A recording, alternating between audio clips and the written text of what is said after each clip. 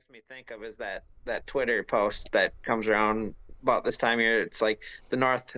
It's that time of year where the North hates the Metro hates private schools, and everyone hates Edina. Pretty much.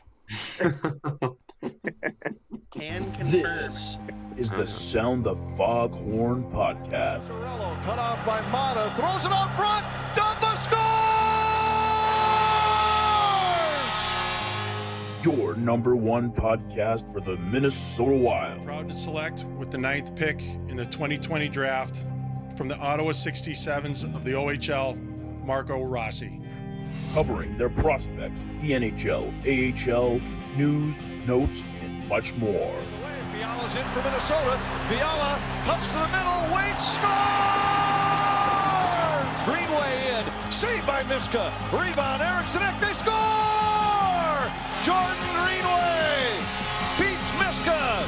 And poked away Kaprizov, in for a chance to win it. He scores! Kirill the Thrill is Now, for real. here are your hosts, Brett Marshall, Zeke Boya, and Justin Buck.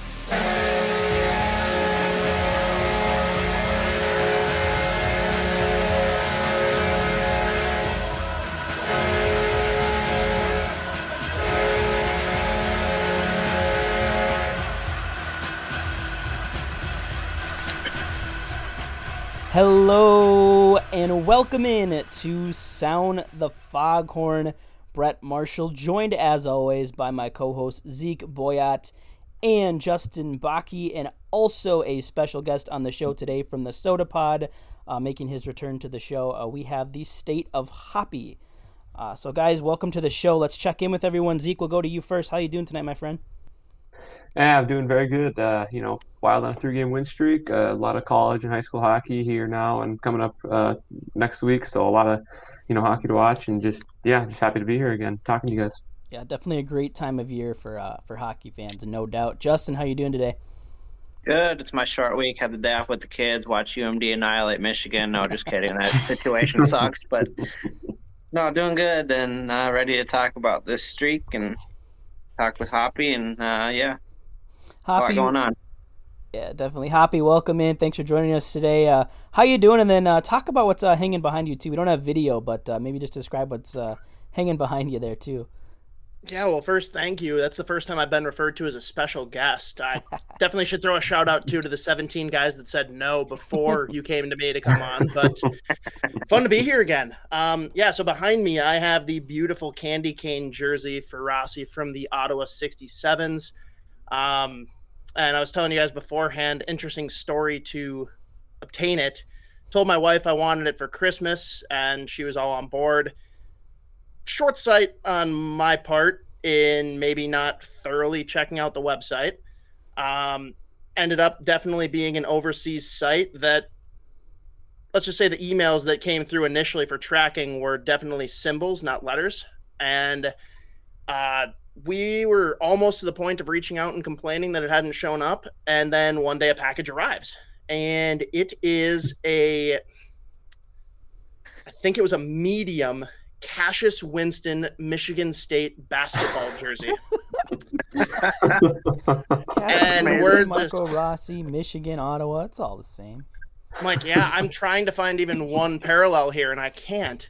So we reach out, and it's like, hey, so we ordered a hockey jersey of this size, of this player, this number. Like, none of this makes sense. So what are we going to do here? And they reply, they're like, okay, you keep jersey, we give some refund? Like, no, that's not okay. Then it comes through, and they're like, okay, you send back jersey, we give you $15? I'm like, no, still not sufficient. And so then we go through the process of like getting it canceled through our credit card as fraud. Like, okay, bing, bang, done. And then a day later, the Rossi jersey showed up. I don't know if they like sent us 2 jerseys by mistake, and as I requested that my actual jersey be sent, they weren't aware that it was in transit. I don't know what happened, but at the end of the day, I got a free Marco Rossi jersey, and then obviously used those extra funds to purchase the subsequent Kalen Addison jersey. So I think I'm set for a while on Wild jerseys. So even if I'm not like fully indoctrinated as a fan yet, that's got to at least buy me some goodwill.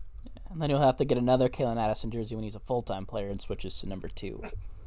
No, I'm going to keep the OG 59. It sounds like you're also indoctrinated to Michigan State. Yeah, Michigan State basketball. I've watched all of, I don't know, how many times have they made it to the championship game? That's about as many times as I've seen them play.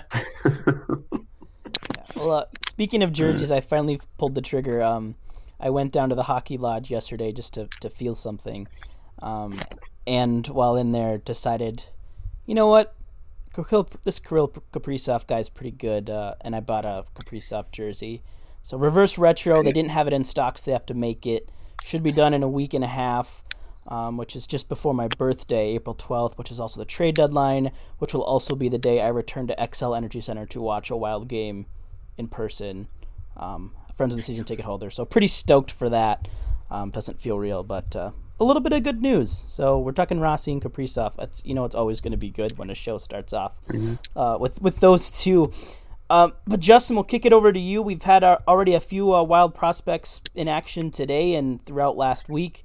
We'll kick it over to you for the prospect update here before we get into a whole bunch of different kinds of hockey leagues here for the rest of the show. Floor is yours. Right. As we know, the WHL season has started. Adam Beckman has put up 4 points in 3 games.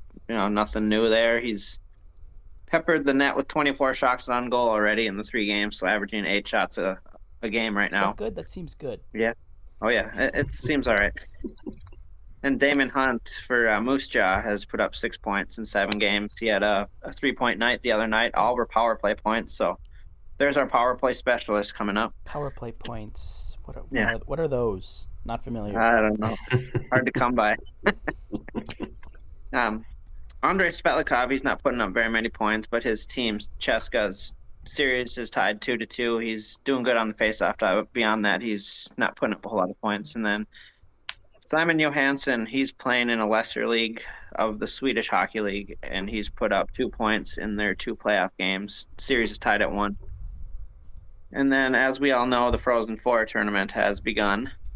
We have 5 Minnesota D1 teams in it and 7 prospects. Pretty good.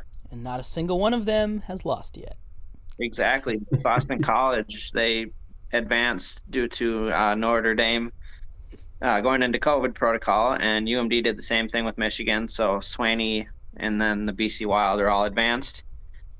Philip Lindbergh just allowed 1 goal against Lake Superior State. So they move on to the last 8 teams. He's 8-1-4 this season, and in 8 of those games, he allowed 1 goal or less, so he's having a pretty good season. Yeah, I just wanted to point out that Cole Fraudfield lost to a 4 seed, and Matt Boldy did not lose to a 4 seed, so just thought we should get that out there. And if you're not aware, that's full sarcasm, as we've addressed many times on this show. I'm very aware. That's why I'm laughing. All right, Justin, thanks for the prospect update. We're going to continue. We'll start with amateur hockey. It's usually a lot of Wild talk today, but we're going to talk about some college pucks. So as we just talked about, there has been 2 no contests. Both Michigan and Notre Dame had to leave due to COVID protocols, which just sucks for those teams. Just stinks. They get that far and just pack it up, go home. And so free wins for Duluth as well as Boston College. So good on a morale level for teams that we're rooting for, but sucks for the rest. But and then today there have already been, I believe we're in the process of our 3rd game of the day. The first one, the Badgers choked against the Beavers, who dominated them 6-3. And then, as Justin just said, UMass took down Lake Superior State 3-1. And then, unfortunately, dousing all the fire that we had kicked up today, North Dakota is kicking the crap out of AIC 4-0. That game is in the first intermission. Gentlemen, let's just get to let's start with the really cool thing. I know, Hoppy, you guys talked about this a little bit on the Soda Pod this week, but 5 Minnesota teams for the first time in NCAA history in the NCAA, which is pretty freaking cool. Yeah, and they did it just in time, huh? Last chance. We got St. Thomas joining next year, so that's going to be an even taller task moving forward to get every team in. Yeah, we're gonna have to get all 6 in next year. I don't. Yeah, tall task that'll be, but that's pretty awesome. First time in history that this has happened. So, And I would say that we should take some credit for it because of Brett's bracket for the podcast that he made. We had basically all those teams advancing and winning. So, Yep. I don't know if that's just a coincidence either. Yep. we still have a chance for an all Minnesota Frozen Four, don't we? I think so, yeah. As it sits. And I am including the BC Wild as an honorary 6th Minnesota team. Because if they were to knock, I think they would have to knock. They could knock off if St. Cloud wins. I think it'd be BC St. Cloud. So, and if Minnesota Mankato win, it's pretty much like we're looking at like a best case scenario with either of those two. So, yeah, an all Minnesota Final Four would be pretty cool if it's end up being Boston College in there, or if it's a team like Lowell. As long as as long as it's Minnesota team or a team with wild prospects, you get a good rooting interest. That's good for me. So off to a pretty good start as well. But this North Dakota team could put some could make things tricky. UMD is gonna have to take care of them next round. It looks like. Knock on wood. We believe in you, Bulldogs. Done it before. Anytime. Can't really bet against the Sandelin team. I mean, you never know what's going to happen, but he's usually got them pretty ready to go. Yeah, there's a Sandelin on Mankato too, so maybe I was waiting for that. Some of that. Maybe he'll bring some of that magic to Mankato, who, like many Minnesota sports teams, just like to choke in the first round. But we'll see what happens tomorrow. Well, I mean, don't feel too bad. I think St. Cloud is in the same spot with choking in the first round. Yeah, they're pretty good at that too. I mean, boys, the reality though, Minnesota Gophers, they're the only ones that are on the hot seat because it's always when they come in with a 1 seed for their region that these teams are getting upset. So I think St. Cloud and Mankato are getting the pass. Gophers might be in one here. Yeah, it's possible. Minnesota. Omaha. Yeah, go ahead. I was gonna say Omaha's definitely not an easy matchup. I know they're what maybe a 4 seed, but they've played UMD pretty hard this year in the NCHC and had some pretty tough competition. So, this time of year anything can happen. You saw with Bemidji State. So, the Gophers better bring their A game because Omaha can play some pretty good puck.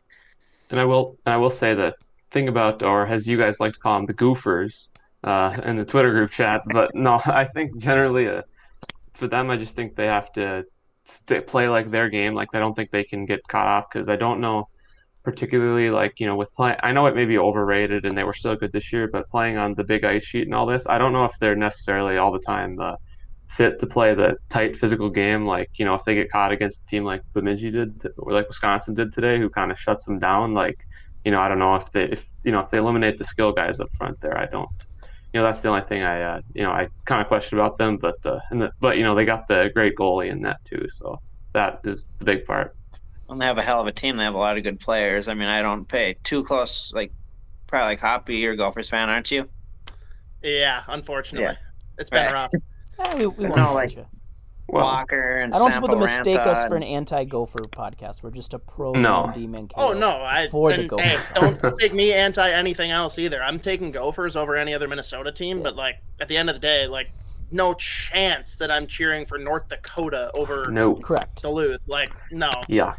Until they run into the Gophers, I'm cheering for the other Minnesota teams, no doubt. Exactly. Right. Yeah, and Zeke, you brought up Wisconsin, running into a little bit of trouble today against Bemidji State because of the hard checking. And honestly, it's kind of what makes the WCHA different. The WCHA to me has always reminded me kind of the old Pacific Division, kind of when, San Jose was kind of a powerhouse in LA where, it's maybe not as much skill, but it's guys who just literally just pound you into the ground with physical play, solid goaltending. Bemidji State, Mankato, I believe, has 4 losses this year. I believe 3 of them are to Bemidji State, or for sure 2 of them. And then 1 in the in conference play to Western Michigan, and there was 1 other one, I think, to Bowling Green. I think they split a series with them. But so Bemidji State to me, I'm not shocked because I watched them, play Mankato hard. And for me, the issue with Wisconsin, they just rely heavily on Cole Caulfield. He had 2 of their goals, and then I believe a primary assist. And when he wasn't on the ice, they just weren't effective. And their goaltender the last 2 games in the Big Ten Championship and first of NCAA gave up 10 goals.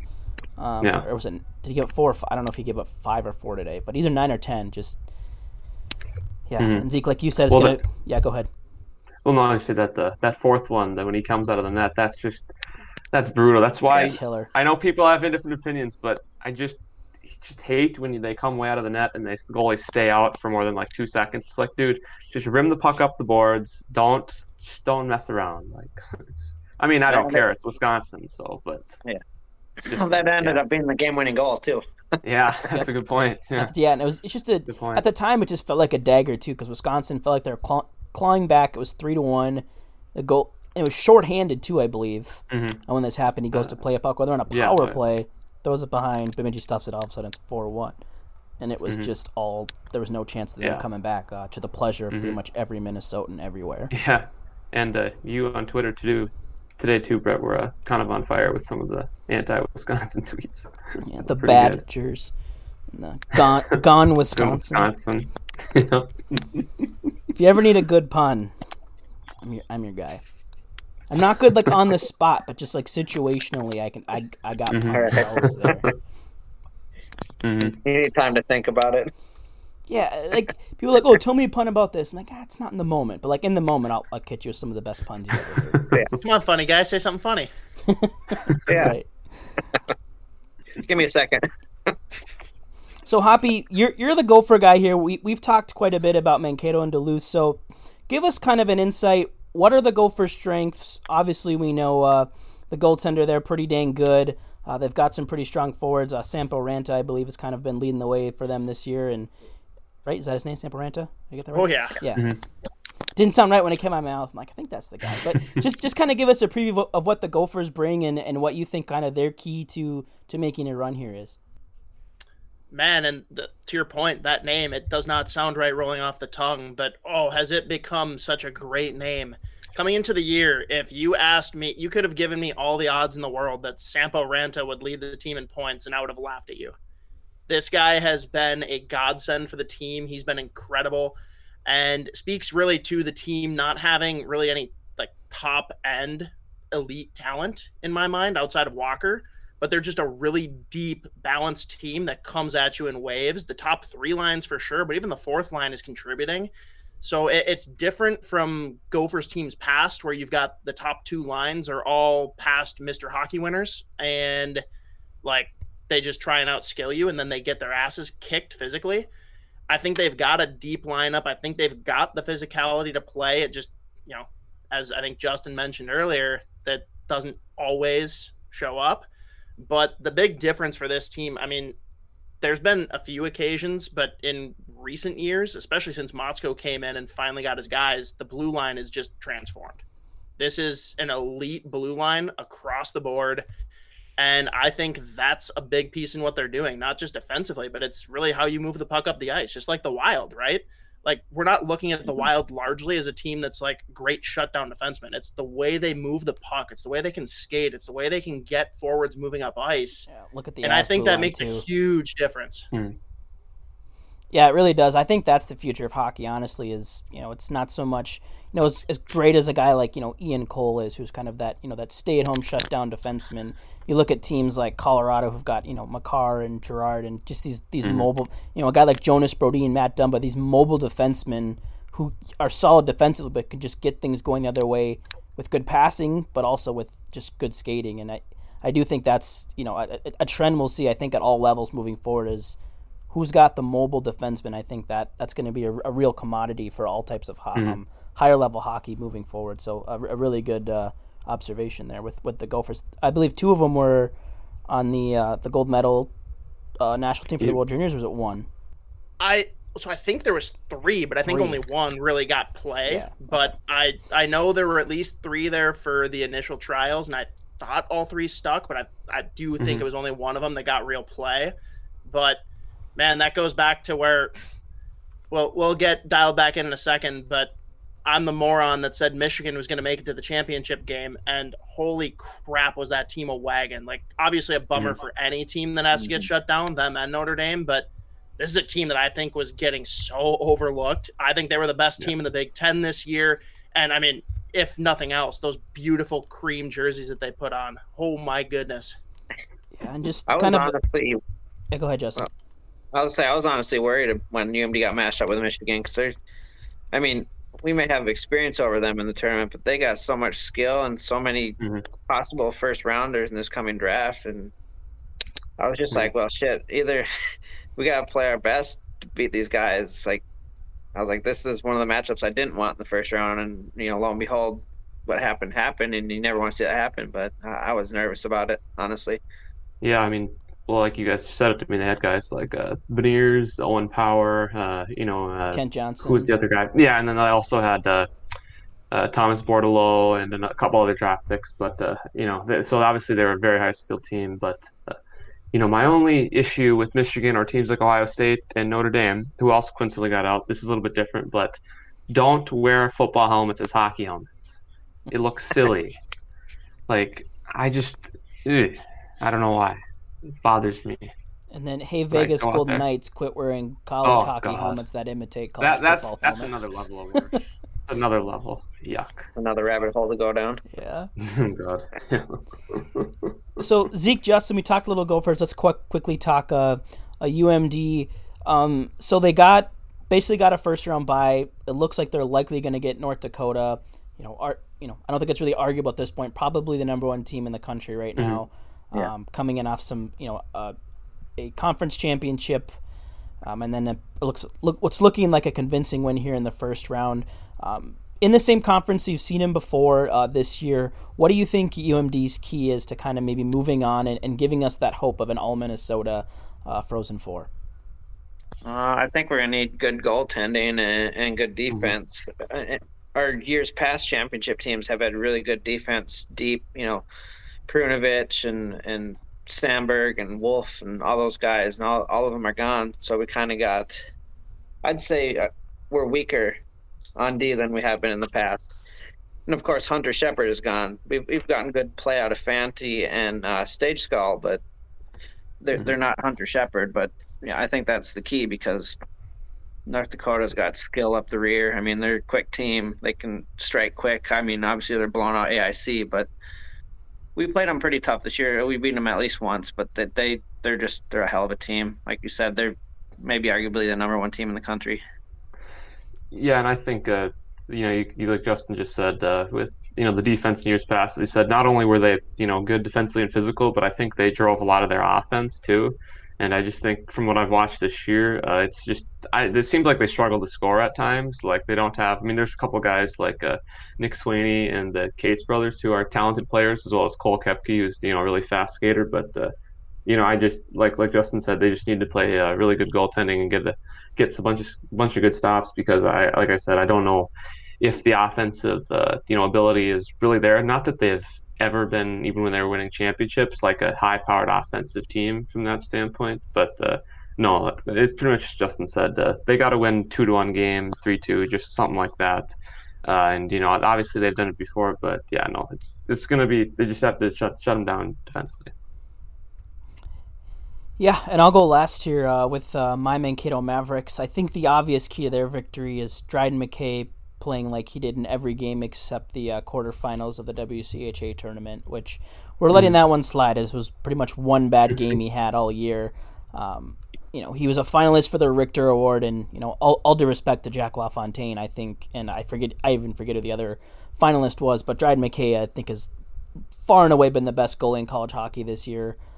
He just doesn't. I think he's got 6 or 7 shutouts and like some crazy number this year. He's just doing everything right, beating good teams in the WCHA, and their success will go through him. As I mentioned before, the WCHA kind of plays the old Pacific Division style.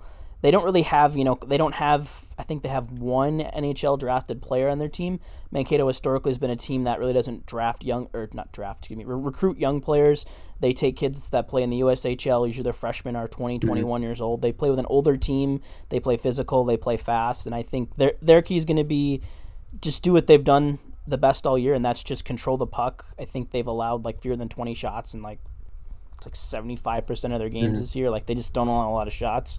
And I think that's going to be their key, is just to control the puck and And when you don't have it, let McKay do his job. I think that can be their key to success. But I think if both Mankato and Minnesota make it out to the second round, that'll be a really fun game because I think it's two teams that play a really different style of hockey that could make for a really interesting round. Yep.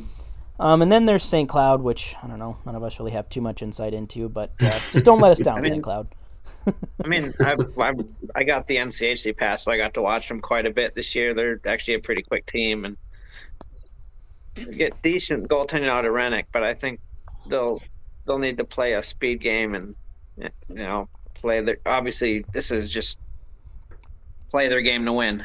They're just they played UMD really tough this year too. So, I mean, that's about all I got on them because I didn't watch a ton of their games. But the games when they played UMD, they played us hard and they beat us quite a bit. Oh man, and they're a team that just like. Even more so than Duluth, and this isn't a shot at either team, but like very Jekyll and Hyde teams this year, right? Like there were times where you thought Duluth was set. There's other times where it's like, shit, should they even be ranked? Right. St. Cloud even more so. Like there were games where I'm like, they might be the best team in the country. And then the next game they'd come out and I'm like, oh my God, they're terrible. And I just don't know what their identity is. I don't know how they're going to come into this game. I agree. Like they have the speed. They have a lot of the pieces. It's a deep team, but like, I just don't know which St. Cloud team is going to show up. All right. Yeah, that'll be interesting to see. Who do they have in their opening game? I think it's BU. Yeah, Boston. BU. Who has, I believe they did take down Boston College once this year, so we know they can beat those top-tier teams too. So we'll see. Just open for the best for Minnesota teams, and then once they all advance, then for there you can start to play your favorites. But we hope in the first round you're just putting on your Minnesota cap and rooting for the success for the state, and then rooting against the rivals like North Dakota, Wisconsin, and then of course for those teams that got wild prospects as well, as we've been doing here on the show. Well, there's another tournament that's going to be firing up this week. Hoppy, I know you talked about this in the Soda Pod too, a tradition of going to games on Fridays. That was my tradition as well. It sucks that just you can't fill the X. It's one of the best atmospheres for hockey you'll ever go to is a state hockey tournament in Minnesota. So much fun. But we can't watch it, but we for sure can talk about it. So all of these section games are done. The field is set. We'll start in Class A here.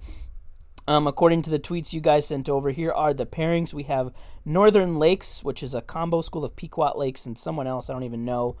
Gentry Academy, which is like an online private school. So it's interesting first-round matchup there.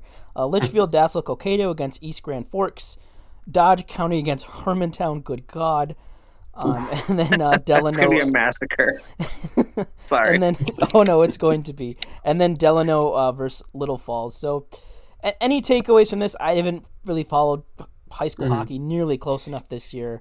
Ever since the Follow the Puck changed to a new owner, my high school hockey coverage is kind of poo-pooed. But just is there a team you like? I mean, obviously it's probably Hermantown, but right. I mean, can I go ahead? You go ahead, Hoppy. I'll let you go.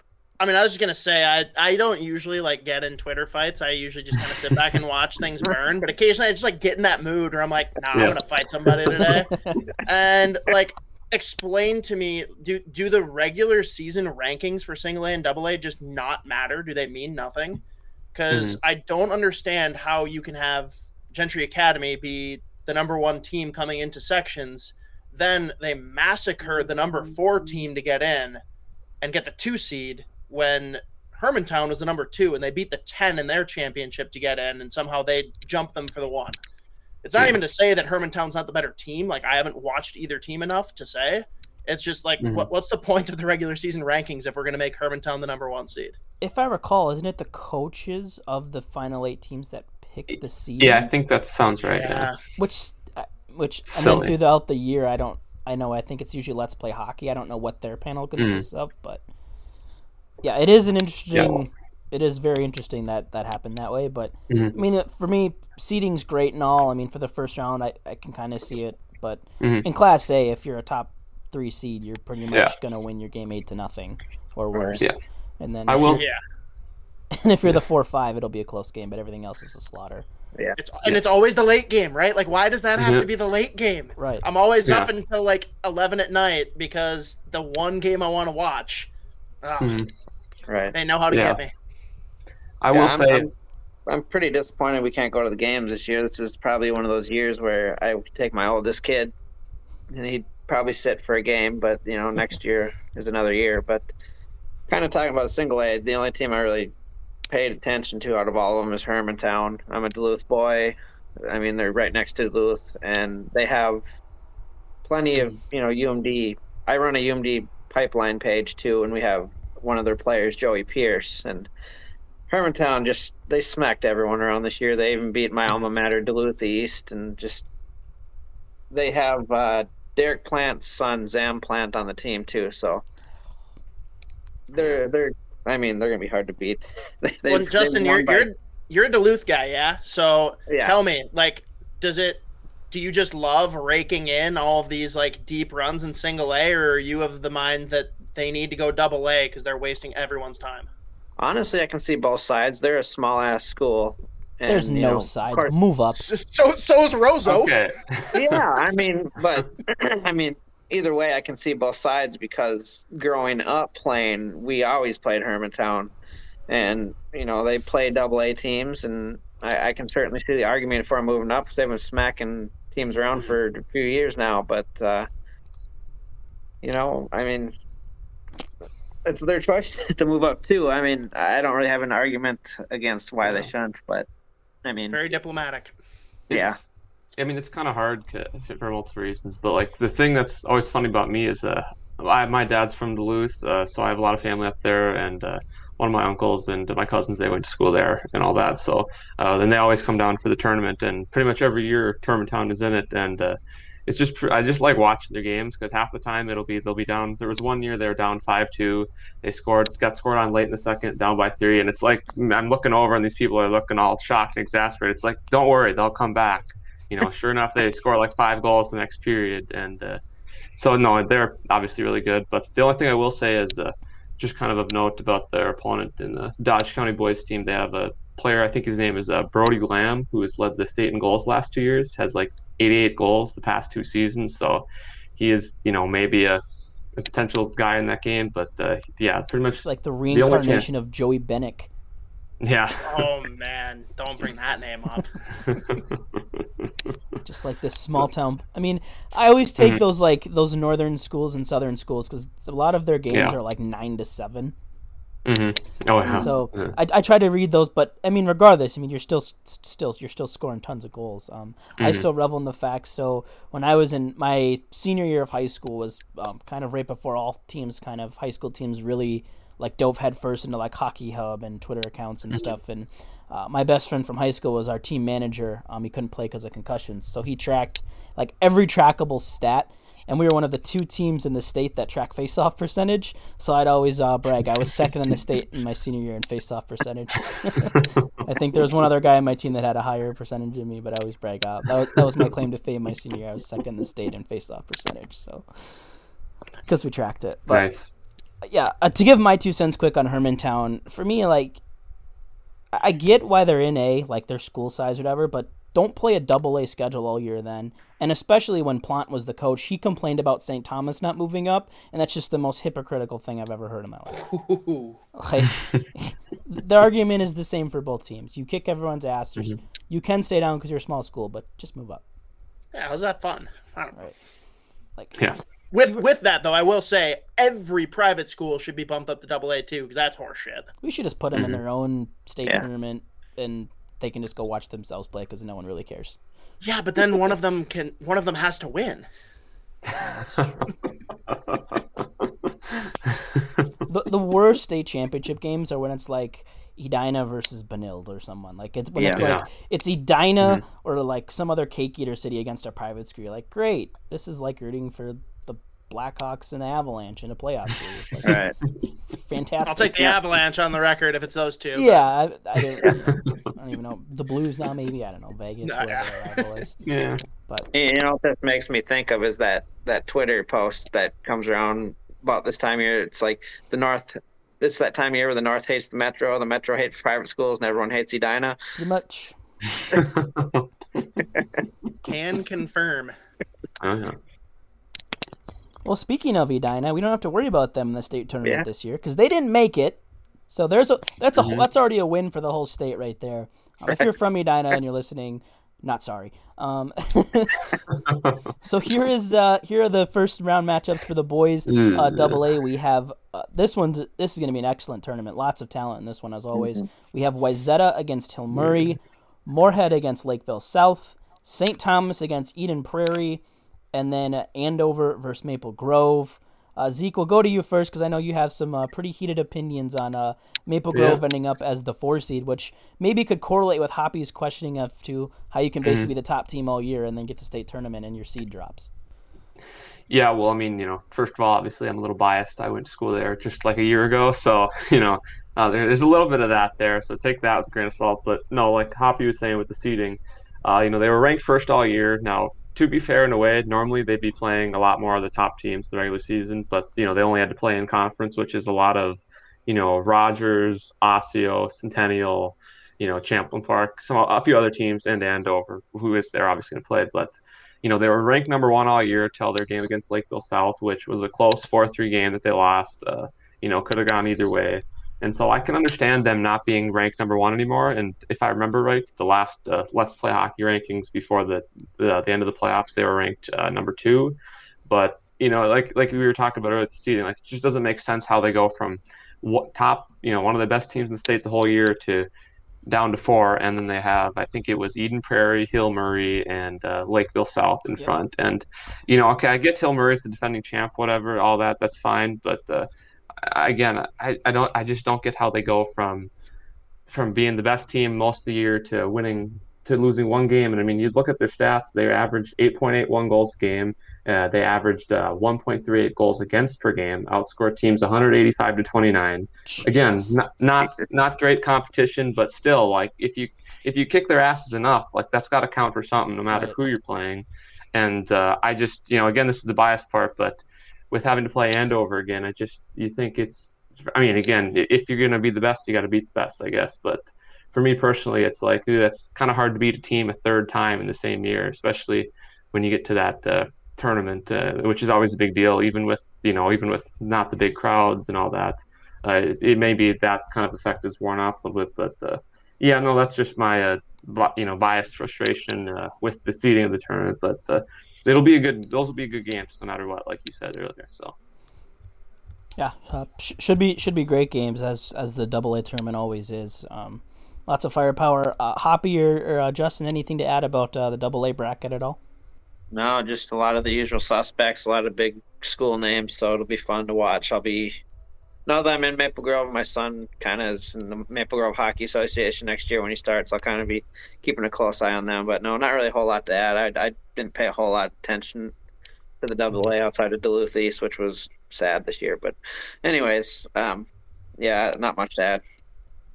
Yeah, going to a school that just really doesn't make it to tournaments in Mound, I've had to latch on to different teams for happiness, which my single A team has been dog shit for a while now, so that's irrelevant. But I'm all in. I'm a Moorhead Spuds guy. Love the jerseys, love the team name, and I love Matt Cullen. So they got a tough draw with Lakeville South, but I'm riding with them as long as they're in it. Well, it's always fun to watch the underdogs kind of. You always want to root on the underdogs unless they're playing like an alma mater school or something. Yeah, and I apologize I don't have the brackets in front of me here, but the girls' high school hockey tournament also underway right now as well. So good luck to all of those teams as well. I tried to find a bracket quick, but I couldn't, and I don't want Mound is in that tournament. My brother actually coaches them. I think they're actually underway right now. Yeah, there was some games are underway. I think there was a couple. They're playing against Chisago, which I know he told me that Chisago beat them 3-2 during the season, but it sounded like it was a team that like had one dominant line, just like better than everyone else on the team, but then the rest of Mound was leagues better than the rest of Chisago, so could be an interesting tilt. We'll see. Yeah. Well, for Hoppy, go Mound, yeah. Hey, go Mound. Looks like there's a couple finals from the day for girls hockey. Class A, Proctor beat Laverne 8-0. Go Proctor. A, and then let's see. Oh, here's game summaries. This might be what we're looking for here. 1-1 right now. Where's the bracket? Just give us the bracket. All right, here we go. Gentry Academy of River Lakes 4-1. Proctor over Laverne 8-0 have been the only two games. So, there we go. Warroad beat Rochester Lords 10-0. And I think those are the three games, so I'm guessing they have a fourth one tonight. But that's going on as well, so I just want to acknowledge that. And then one more piece of a non-Minnesota Wild stuff before we get into that. The Minnesota Whitecaps are back in action as we speak on the Isabel Cup playoffs. Last I saw, it was 2-0. They were up. Looking to see if that's changed. It might be 3, 4, 5. I think it might be 5-0. But I think the Whitecaps are winning too. So they're in pursuit of the Isabel Cup as well. So good luck to the Whitecaps. I apologize. We probably could do a little more for the women's game on this podcast. I want to give some shout outs there. If you're a follower of women's hockey, shoot us a DM. We'd love you to have you on the show. Talk some women's puck as well. So anything else to add on non-Minnesota Wild hockey here, guys, before we move on to talking about the Wild? Oh, I think I'm good with that. That was pretty good. We probably touch on it more once the state tournament's rolling. Another tip of the cap to the Whitecaps, though. Their jerseys are leagues better than anything that the Wild have ever released. Their white jerseys are like one of the best white jerseys. Their white jerseys incredible. Why do the Wild not have the green tree line at the bottom of their jerseys and then do the same type of thing as what the Michigan jerseys were this year with the cream? Take that wheat that they use for their stripe and their numbers, make that the base color. Yeah, I've been begging for a Wild jersey with tree line striping and a beige jersey for years. I think they. Oh man! All right, Brett. My wife's a graphic designer. You come down to the cities. We'll have some beers and we'll just we'll throw ideas at her, and she'll make a Frankenstein jersey. Perfect. All right, so let's get into the Wild here. We'll start. The last time we were in the podcast, the Wild had just gotten smacked by the Avs for the first time. Since then, they were smacked by the Avs a second time. And then somehow, despite playing 3, in my mind, just shit games against Anaheim and St. Louis, they won 3 in a row thanks to Cam Talbot for the most part, and some lucky goals for the Wild. But hey, wins are wins, and when you've played 10 games in 18 days, I think as Dean Evison touched on, it's not always so you draw it up, but you still got to grind them out, take the win, and now they get a 3-day break. Zeke, we'll go to you first here. Just what do you make kind of this last stretch of 4 games for the Wild? And because kind of what they've done, and maybe if you're worried about the way things are trending, or if you're just kind of moving on. Yeah, well, I just think the kind of first thing that I thought about when watching the last 2 games, that it seems like these are games that in years past that the Wild would have lost, mainly in part because of their goaltending. Because you can just see a lot of these games that are 1-goal games. That that St. Louis game yesterday, tie going to third. I don't think. I mean, again, it's nothing personal against them, but I don't think with Devin Dubnyk in net any of those games that, they would have won any of those games, or a guy like that. They're getting the saves. Obviously, last night, Talbot was really good, made all 37 saves. Great for our fantasy team, too. Shout out there. But, no, overall, I'm honestly just moving on. You don't want to use the excuse, being tired too much because, obviously every team is dealing with that. But you can just tell that I don't think what we saw of the Wild before those Colorado games, I don't think that could just be gone. Like, I think they, obviously, like we've said many times, they just look tired, sloppy, and maybe their confidence was a little bit hit after those 2 games, and just hopefully, I'm just honestly just hoping, looking forward to the Monday night game in San Jose. Hopefully, they just come out hard, ready against another team that's kind of below them in the standings. Good thing, Hoppy. What about you? Any takeaways from the last 4 Wild games? Yeah, and it's actually interesting. So a guy that's actually going to be more of a regular with us, coming on every week or 2, Josh Letty. He's actually the owner of Back Channel Brewing out in Mound. And, admittedly, he knows more about beer or hockey than Isha or myself. He was actually a pretty legit prospect. His nephew is Nick Letty. I don't know if you've heard of him. But he was talking to us on our recent episode and said that, you look at a team like Anaheim, and you've got a big tilt coming up with the Blues, who they haven't seen yet. And I think we can all circle the standings and say, okay, by and large, we know who the top 4 teams are. It's pretty easy to look past the Anaheim Ducks and just play a shit couple of games. And again, you come out with the win. It's great. But I just think it's easy to overlook those types of games, especially in a condensed season like this. Like I feel like they were schedule hopping to St. Louis, which, by the way, didn't help because they looked like garbage for that one too. But wins are wins. Justin, anything to add? I mean, not a whole lot. I missed the second Colorado game because I was at work. I didn't miss much, really. I saw the score and I was like, well, shit, I'm just not going to pay attention to the score now. No, I saw the 2 Anaheim games, the St. Louis game, and, yeah, they did look like horse crap. And you don't want to use the excuse that they're tired, like Zeke said, but they are human, too. All these guys are human. They're all going through it, so they are going to be tired at times, especially when you play as much as they have. And, they battled through it, and they were ugly-ass wins, but an ugly-ass win is 2 points just as much as a beautiful win. So, Yeah, exactly. I think I echo most of what you guys said, too. I believe the first game against Anaheim, then also against St. Louis, the Wild were playing those teams after they were coming off a stretch of rest. So already disadvantaged there, too, and already having been tired. So I'm chalk up maybe a little bit to that. Kind of the one more, alarming take, I guess, was just – and I don't know if it's just that maybe Zuccarello and Rask are gas, but the lettuce line, as we've dubbed it, was not great for that 3-game stretch. They were getting their expected goals was I think twice below 20%. Again, last night I think was down around 30%. They've been getting outchanced pretty bad. Granted, Kaprizov did get a sweet goal last night. Did have a stretch there. The 2 games against Colorado and the first game against Anaheim had his longest drought of the season of 3 games without a point. And I don't think anything will happen, but I just really think it's time to get Victor Rask away from that line because as okay as he's been between them two, I just think when we saw it against a higher caliber team like Colorado and then, when you're playing even tired, that just if there's just not a guy that can be ready for passes and shoot pucks and be ready to go, it brings that whole line down and they spend the shift chasing the puck instead of having it in their own zone. I literally think you could put Bjugstad, Sturm, Joel Eriksson, whoever there, and I think they could do better than Rask. No offense to him. He's an NHL player. I'll give him that, but I just don't think he's cut out to be playing with the 2 skill guys there. I just think it's time to split that him away from that line. Right. Yeah, he has. I mean, that whole line hasn't been good, like you said, but something else I've noticed about Rask, I feel like Casper's been sticking his leg out and tripping him lately. I feel like he just falls for no reason. Trips on the blue line or something. Yep. Yeah, no, you're right about this. I remember, I think in the Anaheim game, I tweeted it. I quote tweeted my first tweet 3 times.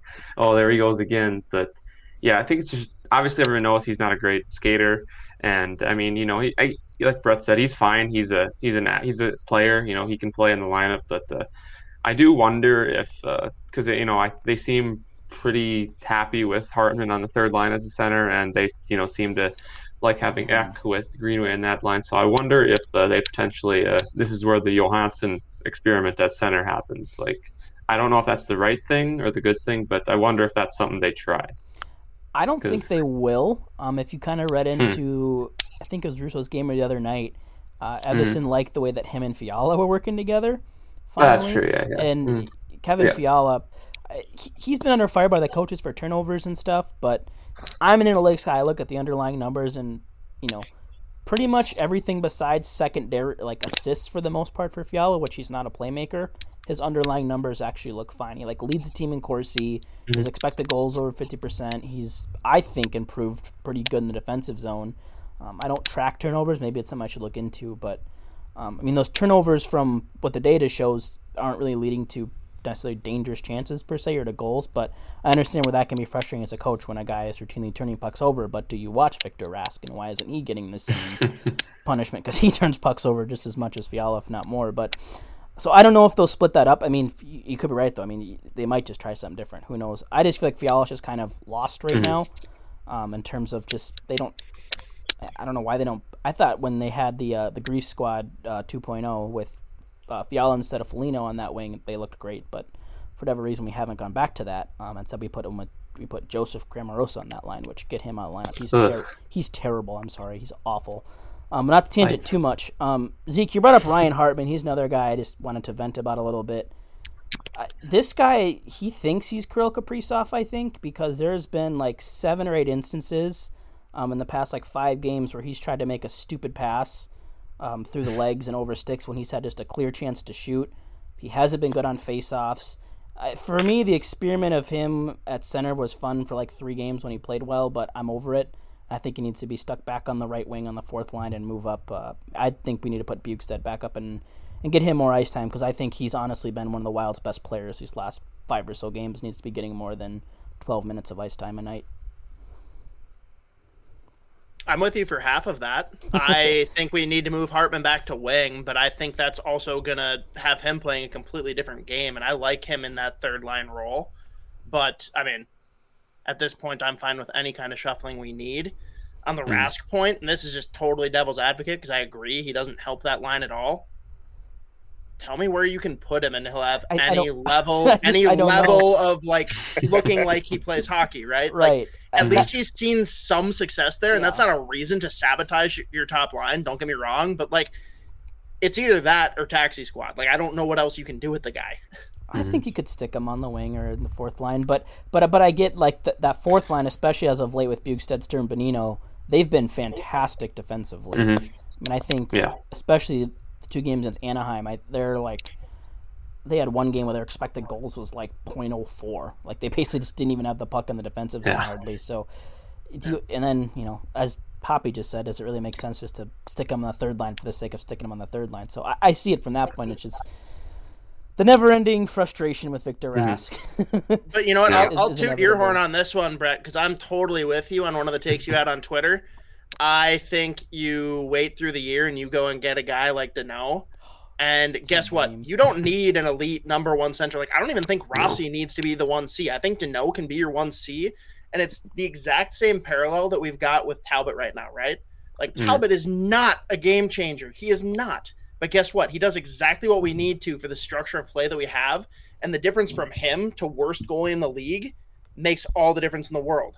Guess what? The difference from Rask to Danault playing on that 1st line, it's going to look like he's an elite 1st line center.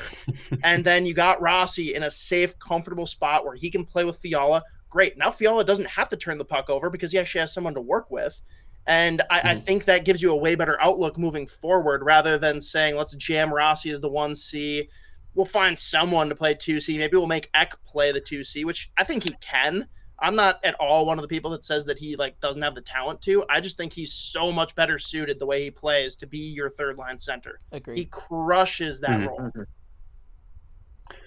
I think you and Brett just brought up a good point in that, it's just they have what they have this year. And, like we said, as frustrating as it is to watch sometimes, because you go, like Brett was talking about with Fiala, how good he's playing. If he just had – because I think he's a little bit different in Kaprizov, that I don't think Fiala necessarily, at least from what on my eyes are seeing, can create completely on his own and drive his own. I think he just needs some more talent around him, like you mentioned. And, if they can just get like next year, like you guys saying, yeah, just like they did yesterday with Johansson, as you said. But no, they just it'll give. I mean, if they go back with the same group of centers next year, then I think we might have a problem. But it is what it is. But they're working with it so far. I mean, they're 21-10-1, so which I honestly didn't think they would be when I looked at that group before the year. So. Right. I always say this is technically year 1 of our transition. And, maybe the way they're playing with some of these guys, like Sturm looks like he's going to be a good, bottom line role player. And some of these other guys that'll be coming in next year. I mean, maybe we're a little bit ahead of schedule what we thought in the rebuild or retool or whatever you want to call it. I mean, 21-10-1, granted, we're playing some of the same teams. A lot of the teams are pretty crap, but maybe we're ahead of schedule of what we thought we would be. Yeah, and I mean too. I think it can be easy to kind of think of these last 5 games like, well, we played 5 bad games, we lost twice to the Avs. But if you go back, I think the last was it a 7-game winning streak the Wild were on when they played the Avs or something going into that? Something like that, yeah. Yeah, I mean, like they've won like 10 of their last 12 or whatever it is. Like Talbot's won 7 straight. Kakkonen has won 9 of his last 10, I think. So that's 13 of their last 16 games they've won. So that's why I think there's a lot of like, there's someone messaging me on Twitter today, like, oh, would you trade for Luke Glendening for Detroit because he can win faceoffs? And I'm like, they've won everything. Give him all the picks. And he's like, well, like he's better than Rask. Like maybe, but like I don't want to trade someone just to come in and win faceoffs. Mm-hmm. Like I think people are getting way too overzealous about faceoffs. They've won 13 of the last 16, winning like 40% of their draws. Could winning draws maybe help a little bit? Yeah, but the way, as good as the Wild defense is, they're not getting killed by losing faceoffs. At least I don't think of it that way. But just something I wanted to bring up is calm down about faceoffs. I think FSN North is doing a little. They're pumping that a little bit to with the faceoff concern, but I'm not as concerned as others might be about that. Valley Sports North. Not yet. Soon. I don't know. I think that people try and draw the parallel because I do think that down the middle is the most important thing for a team, but that doesn't mean winning faceoffs, right? It's like, a nice bonus, if you're losing every faceoff, you've got a problem. But at the end of the day, the faceoff is not the be all end all. I actually had a question for you guys, and I know it's probably not going to go in my favor, but you guys being the prospect followers, we talked about fraud field earlier, right? Let's go back to that draft. Like, if you could do it over today, knowing what you know now, I know you guys are big Boldy fans, but would you take Caulfield instead of Boldy? I would take Newhook, honestly. Yeah, that's okay. The guy I would go to. That's not okay. That's not fair. That's not what I asked. Okay, sorry, that wasn't the question. That is the correct answer to the wrong question. Okay, sorry. It's tight for me in hindsight because I think want to say in my rank, as I'd have to look back, I think I might have still had Boldy like one slot higher. And I know he was as high as like 5 on other people's boards. For me, comparing players head to head is so hard unless like the same type of player. Like I'm fine with the comparison of Alex Ovechkin to Patrick Laine. They're snipers. That's their game. But I have a really tough time when people say, well, who's the best player in the world? Okay, at what? Like Jonas Brodin is probably the best skating two-way defenseman in hockey. Connor McDavid is the fastest, most prolific offensive player in the league. You know, each player's. It's like it'd be like saying who's the best player in football. Well, who's the best quarterback? You can't say Tom Brady's the best because there's a wider. He can't catch a football. He can't block. It's just so hard for me to compare. And I think Boldy and Caulfield are two very different players. Boldy's kind of more of your prototypical power forward, where Caulfield's a sniper. At the time that the draft happened, I think the Wild definitely could have used a goal scorer, and you start to wonder what a guy like Cole Caulfield looked like catching passes from Kaprizov, because that sounds terrifying. So maybe you look at it in that sense, but we didn't know that Kaprizov was this good of a passer. Dmitry Filipovich of the PDO Cast, Elite Prospects writer, on his podcast this week went as far to call Kaprizov a generational playmaker. And generational is not a word that's thrown around lightly, and I don't have a problem with it. Like, not to be Homer, but I mean, we've seen him. Say it next fall. Say it after we have negotiations. Don't do that shit. But no, I'm with you. Like, largely, I get that they're totally different players, but that's kind of where my argument came from. And hands up, I'll admit, like Brett, you were on the show with us when we drafted Rossi, and you saw how excited I was. Take the opposite of that, and that's what happened when we drafted Boldy. Now he's developed, and I'm very happy with him as a player now. But I was so happy. I was salivating that they were going to take Caulfield. Yeah. And I still think, whether it was then or today, what do the Wild need? They need a goal scorer. Fiala is very close to what they want in that, but you get a guy like Caulfield, and you're just not going to find that kind of scoring elsewhere. But again, I'm not at all upset that Boldy will be joining the team either later this year or, worst case, play one more season with BC. I'm still going to reserve my judgment and wait till I see them both play, because I know it's a big jump. And me as someone who's 5'6" doesn't like picking on people because of their size. They don't. But Caulfield is small, and that can create problems in the NHL when it comes to getting space for yourself, getting to shooting lanes, because Caulfield has a great shot, but I want to see if he's able to get to those same areas he was able to get to at in high school and in college at the World Juniors, where it's players are a little bit more underdeveloped. We'll see. I think he will. I think he'll probably be a 30-40 goal scorer in the NHL. Probably will. I don't have a doubt in that. But system-wise, though, too, I think Boldy really fits the Wild system in terms of just the hard forechecking, good skill. He's not going to probably, be a ridiculous point getter, but he's going to be a guy that can drive a line. I think he's going to be like a 20 times better version of what we've seen out of Jordan Greenway this year. That's kind of like where I'm seeing him. And what I'm really excited to see Boldy is he was so fun to watch on Team USA's power play in the World Juniors. That kind of that bumper position where that really seems to be a spot the Wild haven't really found a guy that fits yet. They keep putting Caprice out there. Which they don't have people for most of the spots on the power play. Yeah. they keep on rolling out Suter or shit. Sometimes 2 defensemen. What? No, not on this team. No. So that's what I'm really excited to see is how he fits into the power play because I think he could be. I think he could really spark it with the work he can do down behind the net and in tight. But we're running close on time here, so I don't think I had too much more. Anything else Wild related? Any of you three wanted to hit on here before we move into a fun little game? No, I think we got it. All right. For those that tuned in last week, you were here for our first rendition of Which Wild Player Am I? For those that are new here, here's how it works. There are 5 clues that will hint at a player from the Wild's history. It can go far back as year 1 up till current. The clues start off very vague and get more specific. Our contestants are the 3 people on the show with me today.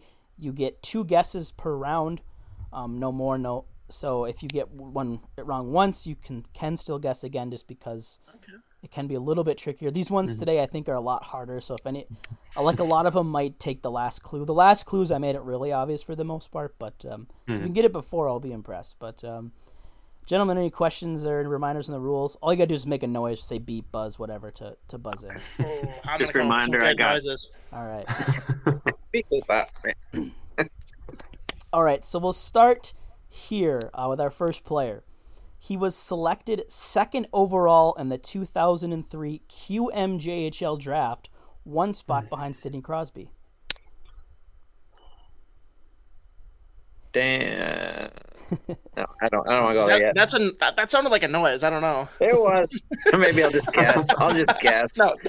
James Shepard? Nope. Damn it. All right. Clue number 2. He won a World Junior Gold with Team Canada in 2005. Clue number 3. He led the 2009-2010 Wild with 25 goals in 55 games. Oh, ding. Hoppy, was that a noise? It was. All right, you had the first noise there. Gonna go Pierre-Marc Bouchard? It is not Pierre-Marc Bouchard. Zeke, you buzzed in second. Guillaume Latendresse. It is Guillaume Latendresse. Like, man, I suck at this game. Last week I got 1 right, and I'm probably going to go over on this week. So it was Guillaume Latendresse. The fact that he led the Wild with 25 goals in 2009. Yeah, holy crap. I think that was one of the Wild's worst years. But Were you going to get to the trade at some point? Yeah, so here were the next 2 clues. Clue number 4 was he was acquired in a trade with the Montreal Canadiens for Benoit Pouliot. Yeah, that would have been immediate. Yep. And then, good thing you chimed in, Zeke. I would have had that. And then clue number 5. I've gotten in fights with people over that one. And then clue number 5 was he has one of the most fun names in Minnesota Wild history. Accurate. Yeah. Mm-hmm. All right. Clue number 2. Or player number 2, clue number 1. This player is a former 2nd-round pick. Oh, yes, very vague. Really narrowed it down.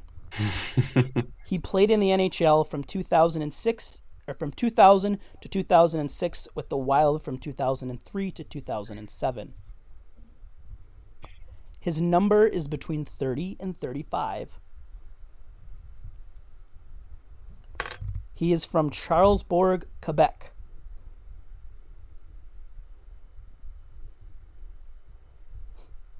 And final clue, his name closely resembles that of the only player to ever wear number 96 for the Wild. Oh, ding. Eric Chouinard? I'm going to give it to you. It's Marc Chouinard. Marc Chouinard, damn it. But I knew it was... I'm going to give it to you. He was closer than I was. I'm going to give it to you. It was Marc Chouinard. I couldn't remember the first name, but the last name, I was like, Chouinard. I'll just throw a name out there. I'm gonna give it to you. We're going to give you the benefit of the doubt. So we got 1 for Zeke, 1 for Justin. That one, the clues were very vague. There was really hard to find any interesting information. I didn't know that one at all. So nope. The reason I picked him, I'll show you guys. I don't know if you can see behind me here, but I have like these autographs behind me. Oh, okay. And the one right Sweet. there is Mark Schwannard. I have a Mark Schwannard autograph, so that's why I picked him and why I even remembered his name in the slightest. So wait, who was the knight? Oh, okay, got it. Okay, so here we go with our next one. Clue number 1. He is 23rd all time in goals scored in Wild history with 48. Number 2. He's a native of Latvia, which at the time was a part of the Soviet Union. Clue number 3. He played for the Senators, Canadiens, Oilers, Wild, and Predators. He was with the Wild from 2001 to 2004. There's a lot of teams. It is a lot of teams. Clue number 4. He was acquired by the Wild in 2001 from the Edmonton Oilers in exchange for future considerations. He was eventually then moved to the Predators in 2004, along with Brad Bombardier in exchange for a 3rd and 4th round pick that became Clayton Stoner and Patrick Borderlow.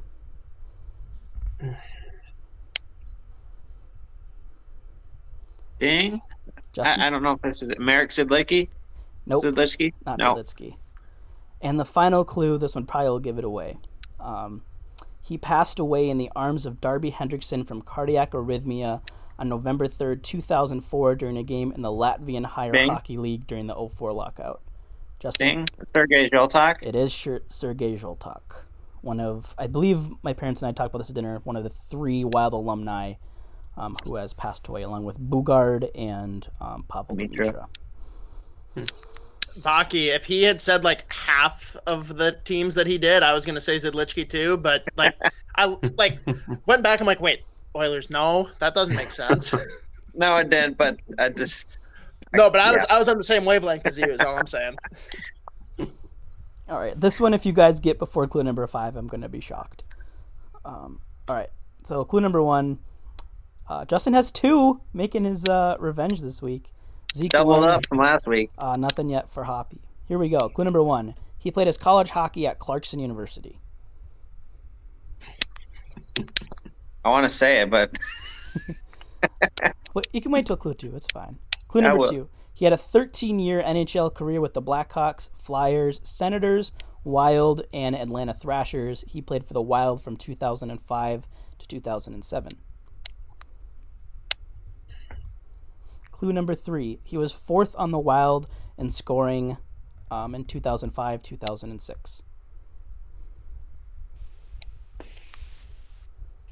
Clue number 4. He was one of 10 players to wear the number 28.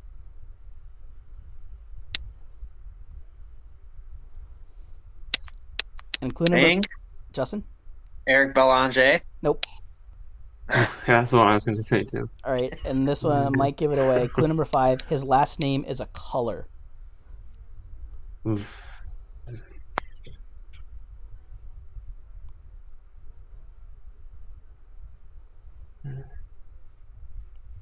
Todd White. Yep, it is Todd White. Hey, nice. Yeah, holy Would crap, never I have had gotten no that idea. without the color clue. Like, and I still had to go through my brain. I'm like, Yeah, he's one of those blue, players. green, there was red. like no interesting ones. All right, and number Turquoise. No 5, idea. last one. Justin can win the game here with the correct answer. Otherwise, if Zeke or Hoppy gets it, I'll have to maybe try to pull one out of my ass for a tiebreaker. All right, number 5. This player was a 9th overall pick. It's not Marco Rossi. Number 2, he played in the NHL for 12 years for the Anaheim Mighty Ducks, Wild, Blues, Capitals, and Sharks. He played for the Wild for 3 of those years from 2001 to 2004. He was acquired by the Wild in a trade with the Sharks. The Wild gave up a 2004 5th-round pick. Boom, ding. Justin? I think this is wrong, actually, but I'm going to say it. Devin Setaguchi. It is not Devin Setaguchi. I thought of Sharks. That's why I said that. Like 10 years later, I think that was a trade. Yeah, it might be. Yeah, I know. Yeah. All right, clue number 4. One of 11 Wild players to don sweater number 23.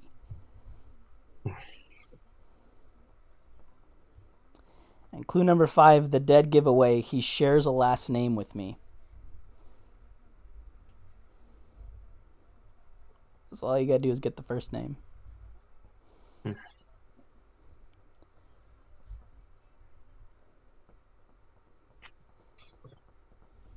Freaking can't think of a first name.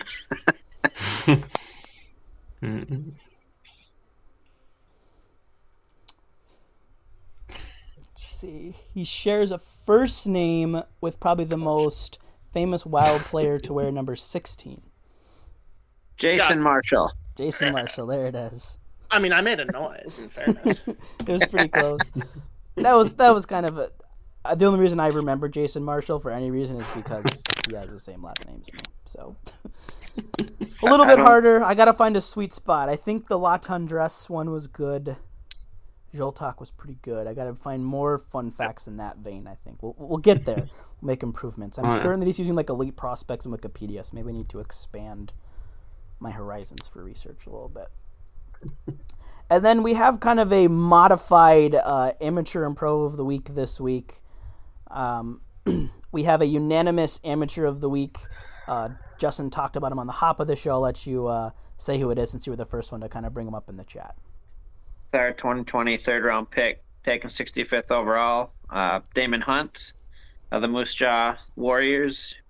Again, he had a 3-point game on Saturday. He's got 6 points in 7 games and seems to be doing pretty well, especially on the power play for Moose Jaw.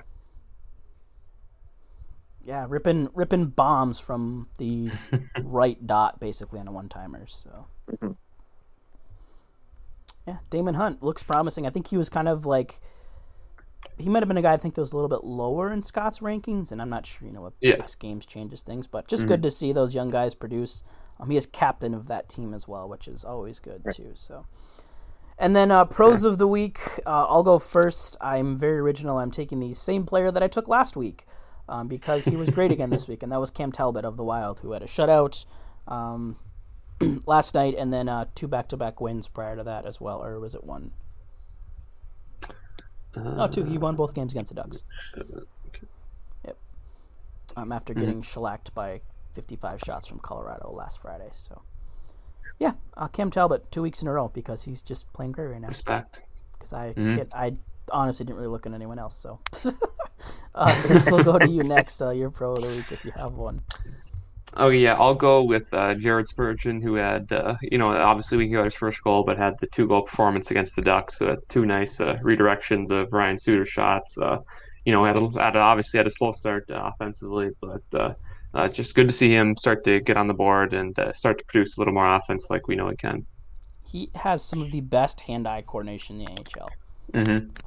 Did that goal against New Jersey a couple years ago? That was like out of midair. That one up baseball goal. Like knocked it down with his glove and then like baseball swing. And like I can recall like 3 times this year 2-on-1s he's like knocked down like saucer passes and stuff. Very underrated skill. And then, Justin, I know you got really original with your pro of the week again. Yeah, I've used him last week, but he had another good week, or maybe 2 weeks ago, whenever. But I'm going with Jake Gensel, played at Hail Murray. He's got 5 points in his last 4 games, 2 goals, 3 assists. He's put up 32 points in 34 games on the season, 14 of them goals. So, he continues to have a good season for Pittsburgh. Yep, unfortunately, propelling them and further into the playoffs. Philadelphia is not helping anyone's case. They've now surrendered. Philadelphia sucks. They've surrendered 17 goals in 2 games for the Rangers, I think, in the last week and a half. And I think on those 12 points Tamika Zibanejad. Yeah, he had 18-point performances in fantasy for someone in our league. I looked it's ridiculous. Twice against the Flyers. Ridiculous. Remember we picked Carter Hart for Vezina? Rip. Okay, thank you. Is everyone with me now that Carter Hart is not the next Messiah in goal? He's a solid goaltending prospect, but everyone came into this year saying that he was incredible. I'm like, I don't see it. I mean, to be fair, he was really good last year. I'm going to attribute some of it. I think the Flyers miss Matt Niskanen on the blue line more than I think people gave them credit for. Their blue line hasn't been great. Gostisbehere has been I think Provorov's had a down year as well. Yeah. Like, their blue line just hasn't been as good. It's not something I'm familiar with in Minnesota, like having a bad blue line, how that affects goaltending. We're used to having a good blue line and bad goaltending. But I will say what I've said before is goaltenders are really random, and that their growth, even if they have one good year, can be very sporadic. I think Hart's still 22 years old. And I think I've said this before, I'm still in the boat that most goalies don't hit their prime till 25, 26. If they hit it before, that's a bonus. Sticking behind that still. I mean, you look at there's these really good rookie goaltenders this year in Kakinen and Lankinen. They're both 25. They're 3 years older than even Hart is. So I'm not out on Hart yet. I'm not out on him either, man. And you just made my summation for me. He has 3 or 4 more years before he is the goalie that everyone thinks he is. And that's more my thing. Trust me, I am not thrilled that he is on Philadelphia. That does not make me happy. This year, sure, it's kind of entertaining, but long term, he is a good goaltender. Mm-hmm. I just thought that he was being christened way too early. Yeah, which is probably fair. And they at least didn't give him, or haven't given him, a Matt Murray type contract yet. Or a Jordan Binnington type money. 6x6. Woof. I can't wait for that to bite St. Louis in the ass. Well, to be fair, Bennington fights everyone now, so maybe he'll earn that doing more than one thing. I mean, he had the one game against the Sharks, he was fake punching people, and then Yeah. I think it was against Vegas a couple nights ago. He fake swung a stick at some guy in the corner. Dude, chill out. Yeah. Relax. Weird. And then got absolutely burned by a Kaprizov snipe last night. So. I'm sorry, I gotta say this too. Get you. Yeah, I gotta say this. He's got a little bit of a punchable face too, but that's all I'll say. There's a lot of people that do, though. In fairness, one of my favorite goalies. I mean, I guess not favorite, but a guy that I pull for, Ryan Miller. In high school, we came up with what we referred to as the shovel scale, right? On a scale of 0 to Ryan Miller, how many times does it look like this person got hit in the face with a shovel? God. Tell me it's wrong. Google it right now. The guy just has a shovelable face. I don't know how else to put it. It's there. It exists. But so Justin, based on you picking Gensel, are you guys rules for Pro of the Week that they just have to have some kind of Minnesota tie, or how's that work? Yep. Yeah, they can play for the Wild, or they can be. From Minnesota, basically. And then the amateur is a little more widespread. But I'm going to cheat a little bit then, because guess what? Someone. The Colorado Avalanche lost to the Arizona Coyotes because Phil Kessel, 1 year of Minnesota ties, put the team on his back. He looked like my favorite chubby little superstar. Oh my goodness, he was great. We're not going to talk about the shots on goal in that game, though. Yeah, we don't need to talk about that. And to bring up, too, I was going to bring this up. We were talking about getting trounced by the Avs. Prior to the Wild playing the Avs, they outshot Arizona twice, 48-18, and then they just crushed Vegas last night, 5-1, outshot them 35-20. So the Avs are just on a bender right now, and they're playing like the team I think everyone thought they were. They're healthy again, and the scary part is we talked about PDO a couple weeks ago. I think Zeke, when it was just you and I that did the show, and basically PDO, it's the combination of your shooting percentage and save percentage when you're on the ice. The Avs had a low PDO that suggests they weren't scoring as much as they should be, and I think that's still actually catching up, which is terrifying. Which means it'll climb up and it'll level off again, but the Avs are terrifying, and if they stay healthy, and if Tampa gets Kucherov back for the playoffs, if we could be blessed with a Colorado-Tampa Stanley Cup final, that would be just a treat for every hockey fan. I don't care if you hate both teams; it'll be some of the best hockey we'll get to watch in rememberable past. If we're going to be really selfish, Brett, I think you'll agree with me on this too, because I know you follow the team pretty heavily. If we can get any decent quality goaltender traded to Carolina before the trade deadline, I would accept them against Colorado for a championship too. Yeah, but surprisingly, Alex Nedeljkovic is he's okay. I just don't trust him. He's on a bender right now too, but it's almost like Kaapo Kähkönen, and the rookies just come in and but I think he might be leading the NHL in save percentage now. Mrazek was he only played I think it was 4 or 5 games, but in those games I think he had 2 shutouts, a 950 save percentage. He was playing great. And then he broke his thumb, so it wasn't a major injury, but they haven't rushed him back either, which is frustrating because he's been sitting on my fantasy hockey bench for 3 months. I don't want to drop him, and then now Sarah Sivian's well, now they might keep Nedeljkovic, and then I'm well, great. So now I have to decide between Reimer and there's no goalies in free agency, so it's like, well, all right, well, we're pretty overtime this week, but that's fine. 3 days, we're on day 1 of 3 days off for the Wild. We will be back, I believe, on Thursday next week, because I do believe the Wild have that day off. I think they played. Did they play Vegas? Might be a late game. No? I think it might be a late game. It's like 9:30. Yeah. Yeah. So we'll be back next Thursday, recording prior to puck drop. So just 2 games until our next show. So we'll have to be creative with topics, but maybe that'll make up. We're gonna combine our hours from this week and next week to make a 2-hour show total. That's how it works. That's how we do it here. Sharks twice before we talk to you next. Before we sign off, get everyone a chance to plug and tell them where you can find them. Hoppy, we'll go to you first. Anything you want to plug, and remind our listeners where they can find you. Yeah, you can find us at The Soda Pod, and you can find myself at State of Hoppy. And just a shout out to anyone that has any kind of grudge with Isha. Every follow you give me and don't give him, it just really gets under his skin. But no, right now, every Sunday we bring on the boys from ECH, Everything College Hockey. They chat a little bit with us about the different Minnesota teams. So definitely tune in, especially, I guess we got 2 more weeks of that now. But best 2 weeks for it, though. Hey, great 2 weeks for it. And just by and large, if you want to hear, we don't proclaim to be experts. We just try and come up with different topics than everyone else talks about. And if you like beer at all, we usually try and find some good beer guests. Yeah, Soda Pod's awesome. If you guys don't listen to that, what are you doing? Yes. They've been kind enough to have us on there as well. Fun show. Great takes on beer. Funny takes on hockey that you will not get sick of the Isha Hoppy bickering throughout the show either. It's great. I haven't gotten sick of it. Great anti-chemistry. So. Justin, where can we find you and all your work here as we get into a busy prospect season? You can find me at DEast2004. You can find me at Kaprizov C at the Kaprizov Countdown. You can find me at MNW Prospects at Wild Prospects and Young Players. And, of course, we're full swing of the playoffs there. So keep an eye on there if you want to keep up with our prospects and how they're doing there. And Zeke, what about you? As usual, you can find me on Twitter at ZBWildNation_HW. And you can also find all my written work, as usual, at HockeyWilderness.com.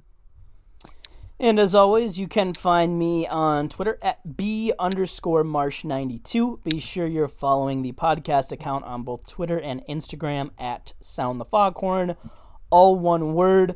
Coming up from us this week, we'll have more NCAA coverage on the Twitter page, probably some more Wild memes throughout the games, what we do best.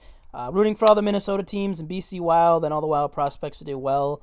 Good luck to everyone that's participating in the state high school hockey tournament.